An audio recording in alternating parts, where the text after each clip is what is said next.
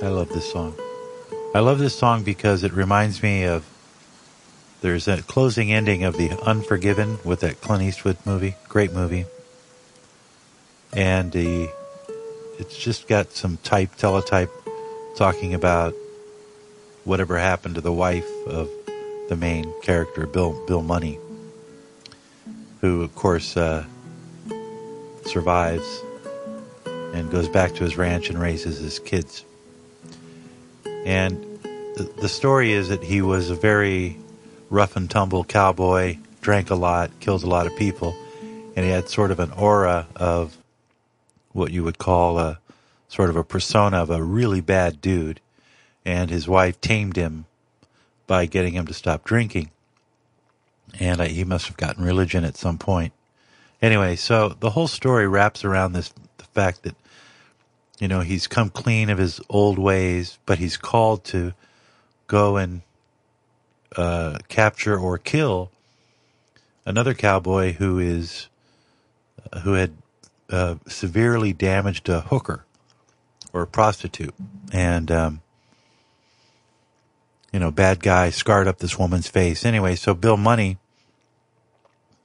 ends up getting to know the girl that he's going after, the fellow who raped and disfigured her.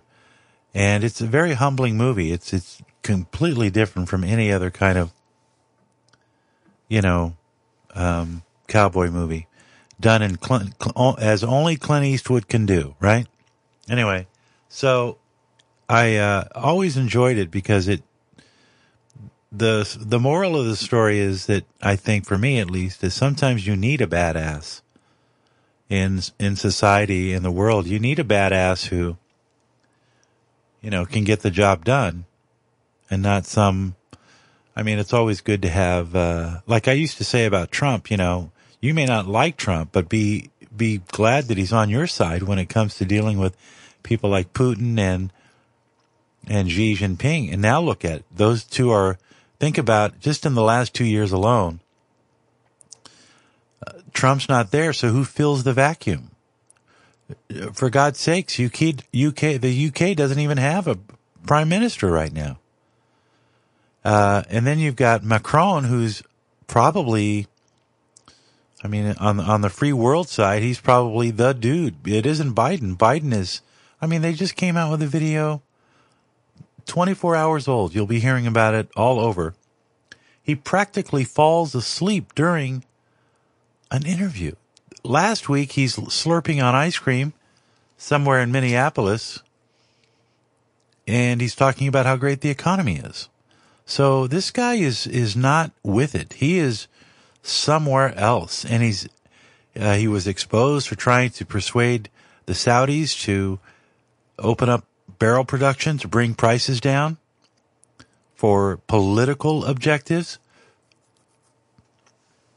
And of course, a lot of this stuff gets so filtered by the mainstream media that they don't hear about it. So they don't understand why Republicans are upset. And the reason that they don't understand that is because their own media filters everything so they don't hear all the bad news. That's all that is. You're still not hearing that baby formula is being delivered and it's plentiful, because it's not. We're still having many of the supply chain issues from the ports of Long Beach and San Francisco, Oakland. There's been some easing. There's still a lot of economic insecurity among businesses. They still have us under an emergency COVID pandemic executive order program, which means they can basically still enforce mandates. And at the top of all of this is that he turned off energy production in America.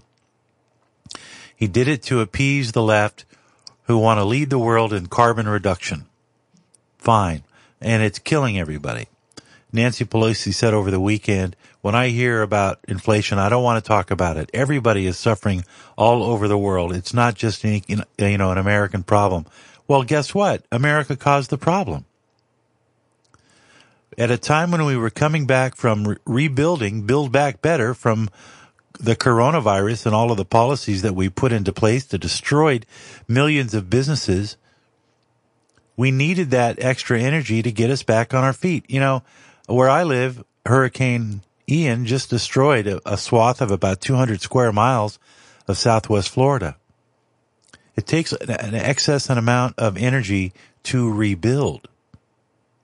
You don't go with the status quo. You need more energy because you're tearing things down, you're driving things away, you're moving things out.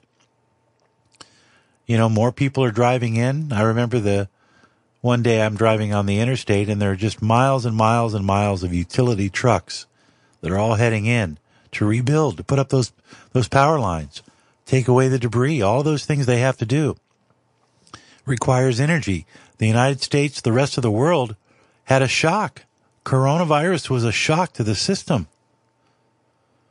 It upset status quo. It upset all of the trade, which were delicate to begin with. You know, trade in the world is a very delicate, and it took, decades to get to that intricacy where things moved at the speed. You know, I remember seeing that movie with Tom Hanks. You remember the movie Castaway?